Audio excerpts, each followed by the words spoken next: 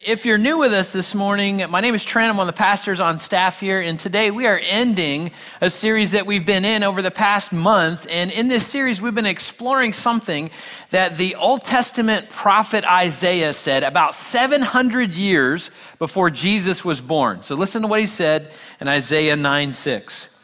He said, "For a child is born to us, a son is given to us. The government will rest on his shoulders, and he will be called Wonderful Counselor, Mighty God, Everlasting Father, and Prince of Peace."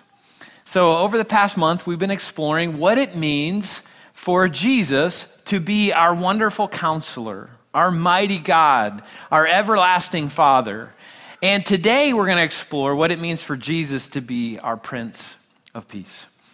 And to do that, I'd like us all to just take a few minutes and reflect on how peaceful Christmas time can be for all of us. So let's go back to October, okay? So I want you to imagine with me that it's October and it's a Saturday morning. You've got some projects to do around the house and you remember, I've got to go to Walmart to get something. And you decide to go through the garden section. Okay, so you go through the garden section, come around the corner, and you see this. Now, I don't know if this causes anybody to have a moment of panic in October, but for me it does. Like, I'm just thinking, I'm doing my Saturday project, and I walk into Walmart and go, wait a minute, did I miss a month? What just happened? Like, how are we celebrating Christmas yet? And then I remember, oh yeah, we keep celebrating that earlier and earlier, and maybe we'll start celebrating it in July next year. Not really sure, but it kind of starts me off on that panic moment in that season. And then Thanksgiving comes, and it kicks off for me one of my favorite times of the year. I love from Thanksgiving to the New Year.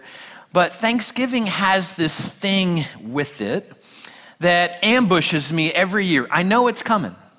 But when it comes, I'm never ready for it. It's this thing called Black Friday. I don't know why they call it Black Friday, because it starts on Thursday. And it always tries to interfere with my post-turkey dinner nap. And my kids say, hey, let's go Black Friday shopping. And I say, how about not? Like, you do that. I did that one year and almost died. And I thought, I'd like to keep all of my limbs when I'm trying to get that, Christmas present for one of my kids. I'd rather not do that. I'll pay a higher price than go experience that. So it's a little bit stressful to do Christmas shopping. Anybody else a little bit stressed out about that? A few people? No, up front?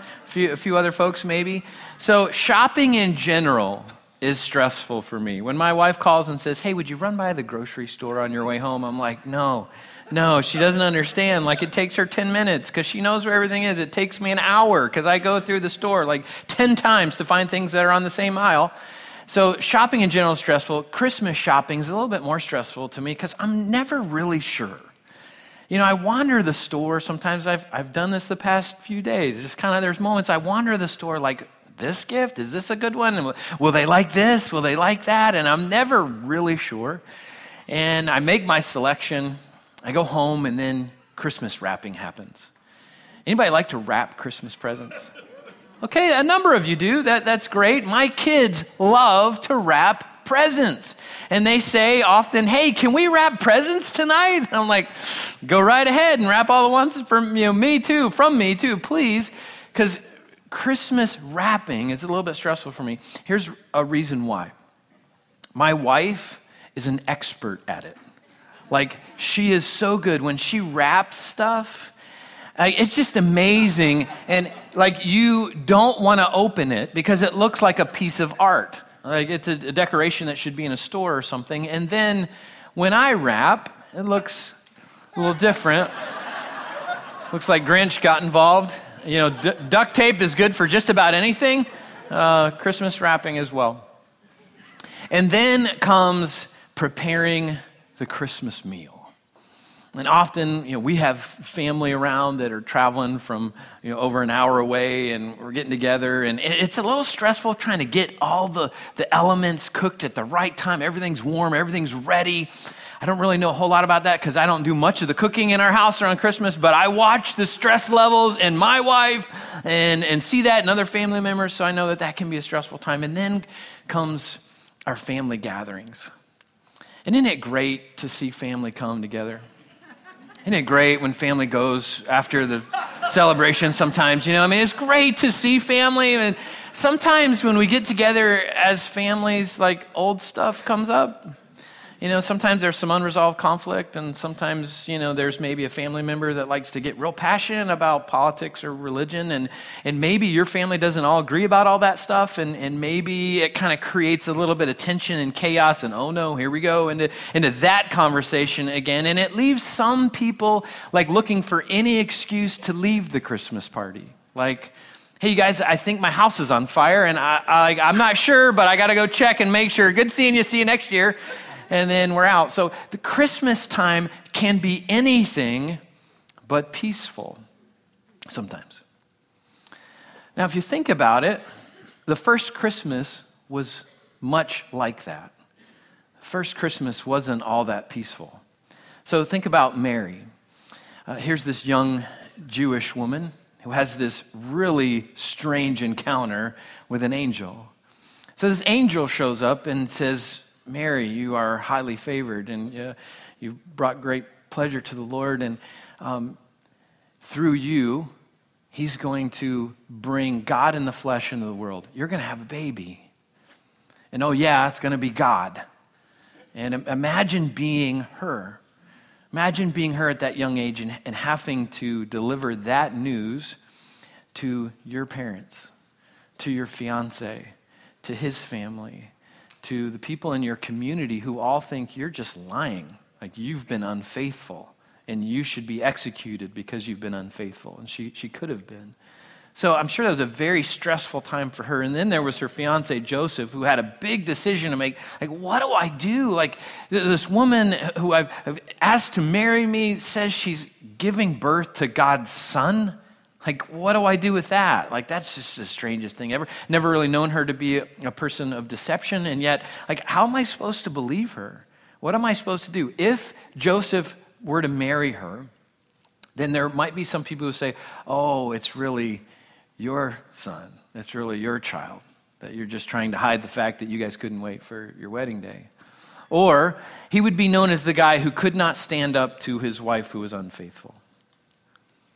If he decides not to marry her, then poor Mary will most likely live a rejected, isolated life with her parents away from her community and will experience that for the rest of her life. So Joseph has a big decision to make. I'm sure it wasn't a very peaceful time for him. And even when an angel shows up and tells him, listen, it's okay to marry Mary because she's telling the truth. Even with that news that he has, the angel didn't show up to anybody else in the community, just him. So imagine him going to tell his friends, hey guys, it's okay. An angel showed up and told me she's telling the truth. And how many of his friends are going to go, oh great, that's awesome. Yeah, go ahead.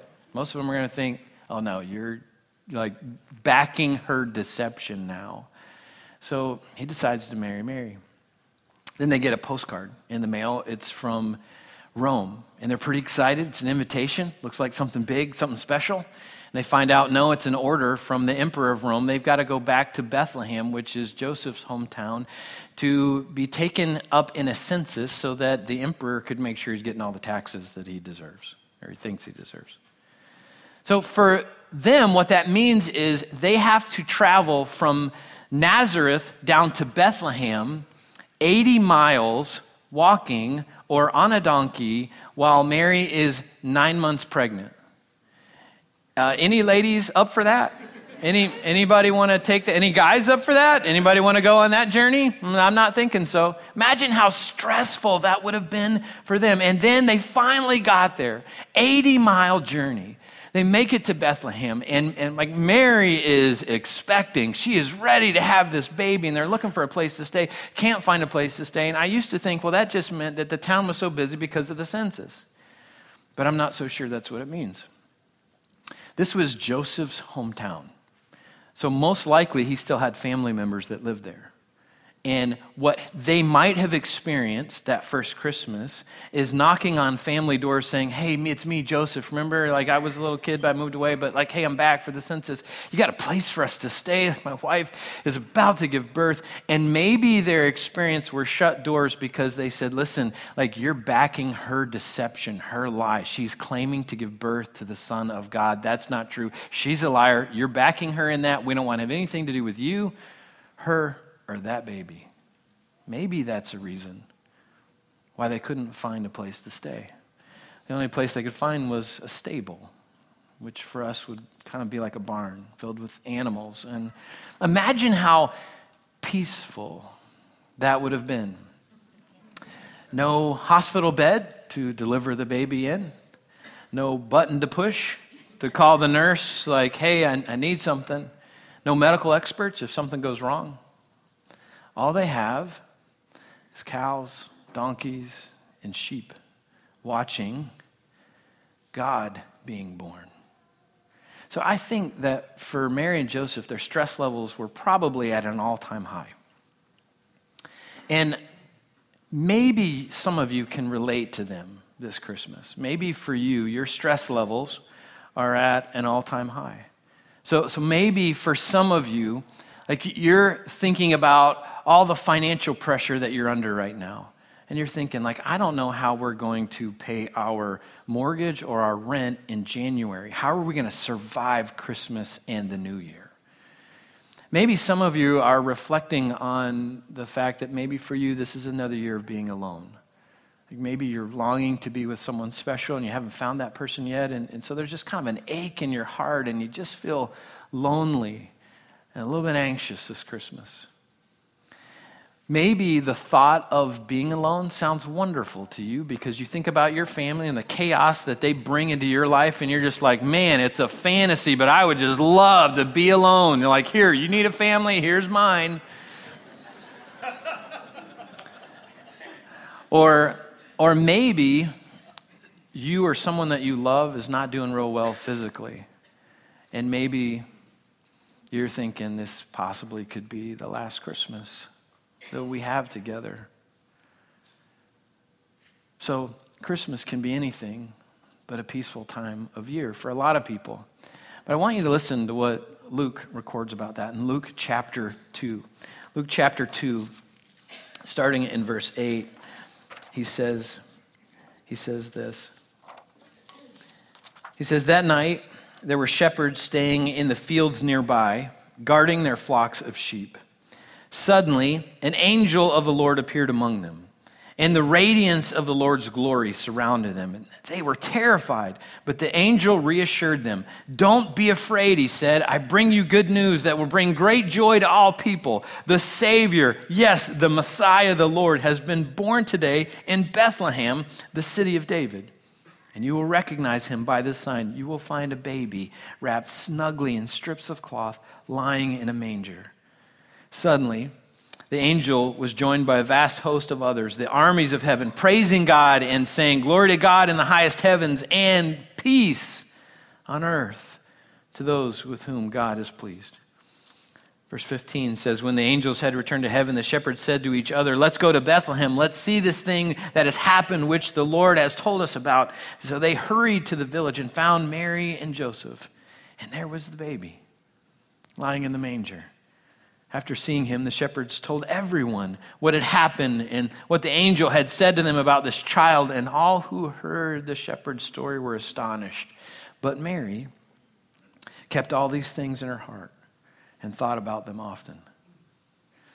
You know, I wonder what Mary thought about as she held baby Jesus that first Christmas. After all the stress that they'd been through, all the chaos that they had endured, I wonder as she's holding God in the flesh, what is she thinking? Like, how is this possible? This is the creator of the universe, the one who created everything, including me, and I'm holding him as a baby. Like he needs me. He needs me to take care of him in this context. And I wonder if she thought about what Isaiah said in Isaiah 9:6, she would have known that passage. She would have known that prediction about the Messiah. And here she is holding the Messiah. She knows the truth of this child. And I wonder if she's thinking, Isaiah said he would be our wonderful counselor. Isaiah said he would be our mighty God. Isaiah said he would be our everlasting Father. And how is that possible? Like, I'm his mom. Like, how is that going to happen? Isaiah said he would be a Prince of Peace and would bring peace to the entire world. I wonder all that Mary thought about as she embraced baby Jesus that first Christmas. Does anybody here like to hold babies? Besides me, I love to hold babies. If you like to hold babies, I want to tell you about our nursery ministry that we have. Goes on every Sunday morning, all 3 services. You know, you can hold a baby and give that baby back after an hour. Like, you don't have to take them home. It's a wonderful ministry. But I love holding my babies. I love holding all babies, but I really especially loved holding my babies when they were born. And when my wife and I were first having kids, I told her, I said, listen, I'm probably going to engage our kids a little bit more when they're a little bit older and can talk and interact. The baby phase, I'm not really sure what to do. And then we had them. And I was just amazed at them and fell in love with each of our 4 kids. And I love taking the hospital blanket that we were given and wrapping them up like a burrito, as tight as I could get them, and then putting them in my arm, sitting on our recliner, kicking back, wedging a pillow under my arm and just falling asleep. Like, that was just such a special time. And then they could start talking. I said, now go see your mom. Like, she'll have something for you. I just love holding babies. And I had the privilege recently of holding my grandson. So I've got a grandson that's a little over 2 months old.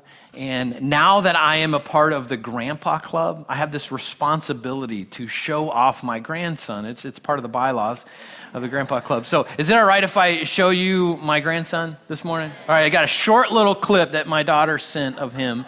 So take a look at this little clip of him.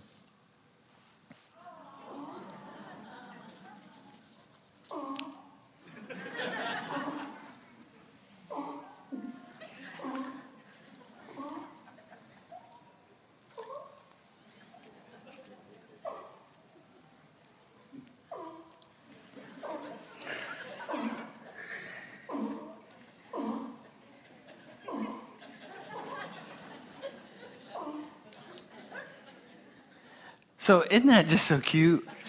Like, how's that possible? He's doing nothing. He's not doing anything there, and we're all like, oh, that's so sweet. He sounds like a baby seal. That's great. And I told my wife, I said, that's so sweet, but, for me, like, when I sleep, I sound like an adult seal, and you don't think it's that special. Like, I don't know why she doesn't like ooh and ah when I sleep, but there's just something special, there's something peaceful, there's something calming about a baby. What are they doing? Nothing. They're just kind of hanging out. There's something special about babies, something special about Jesus. And Jesus didn't only bring peace to us as a baby, but he grew up and he brought peace to the world. Listen to what Jesus said to his disciples in John 14:27. He said, I am leaving you with a gift. And so he's telling them about a time he says, I'm about to leave you. I'm about to go away. But I'm not leaving you with nothing. I'm leaving you with a gift. Peace of mind and heart.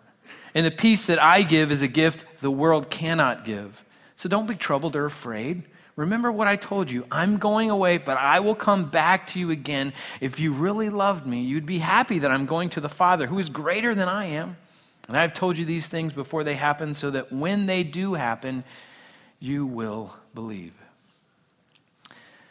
So there's a peace that we can have that comes from what Jesus was about to do after he told his disciples this. There's a peace that Jesus offers us that comes from what he did on the cross. And I know it's Christmas, but you cannot separate Christmas from Easter. The reason Jesus was born, the mission that he had in his life, was to die so we can live.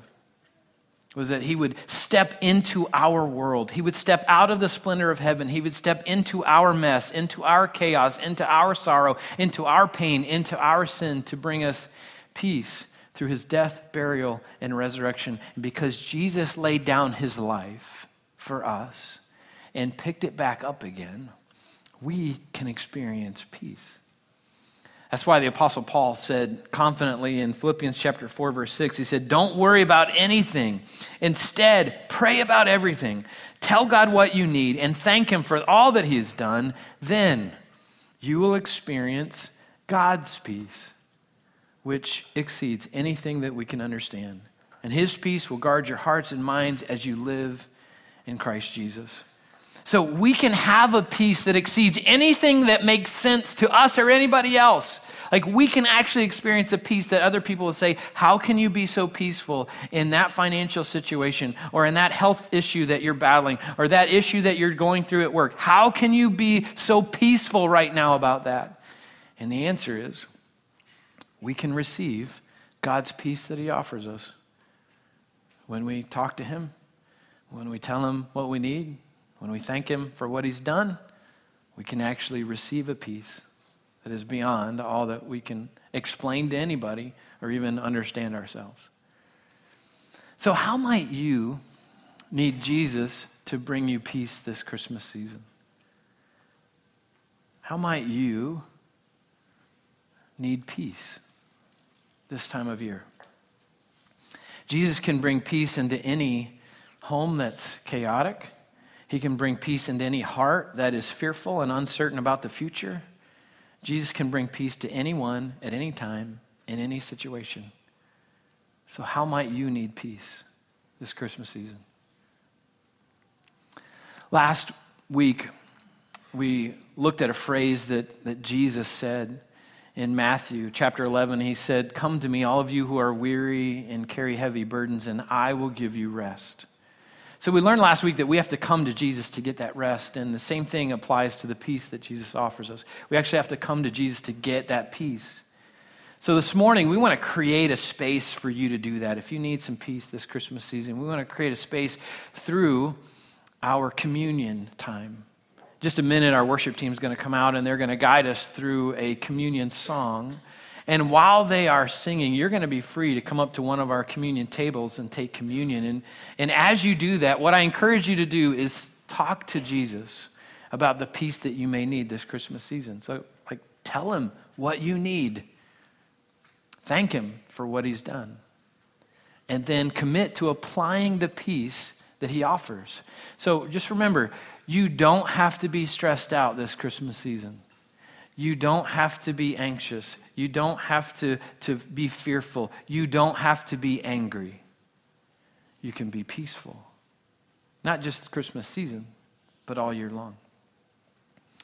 So we're going to create this space during communion for that to happen. And let me tell you how we do communion here if you're new with us.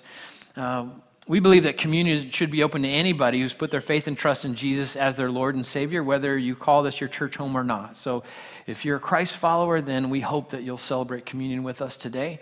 We have 6 stations set up. We have 2 up here in the front. We have 4 in the back. And in just a minute, I'm going to pray. And when I finish praying and our worship team starts singing, you are free to get up out of your seat to move to any one of these stations and pick up the communion elements. So as you come up, the communion elements will be there. You'll find little pieces of bread or little pieces of cracker for those that might have gluten issues, and then you'll find little cups of juice. So pick up a piece of bread or cracker, and remember that represents Christ's body, which was broken for you and me.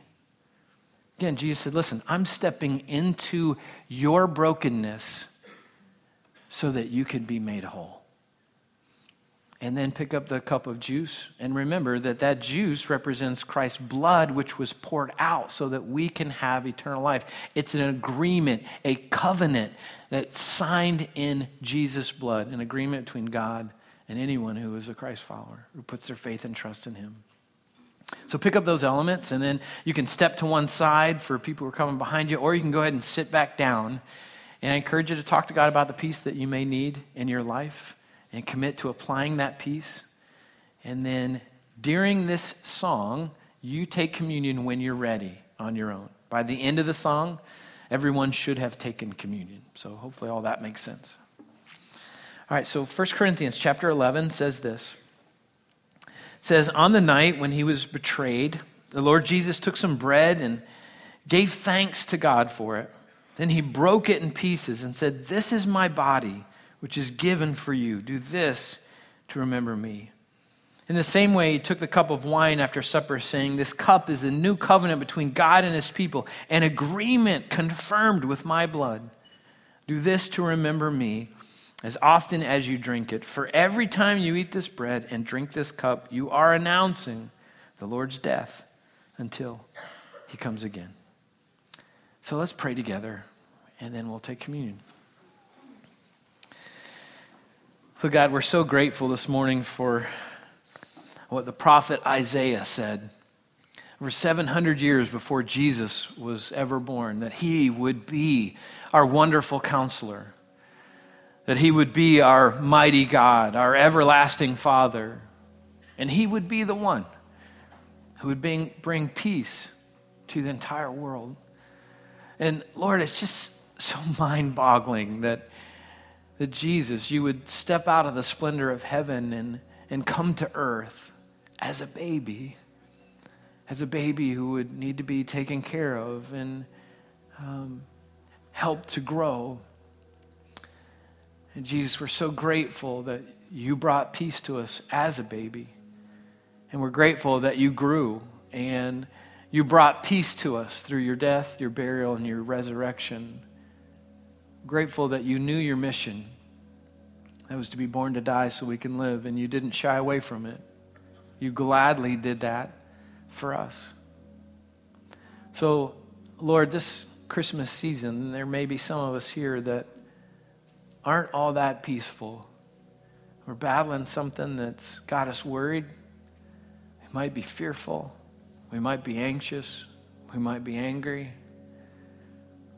Lord, we're grateful that we can actually experience a peace that's beyond anything that we understand when we apply that to our lives. And we do what the Apostle Paul told us in Philippians, when we tell you what we need, when we thank you for what you've done, and we can experience a peace that passes anything that we can understand.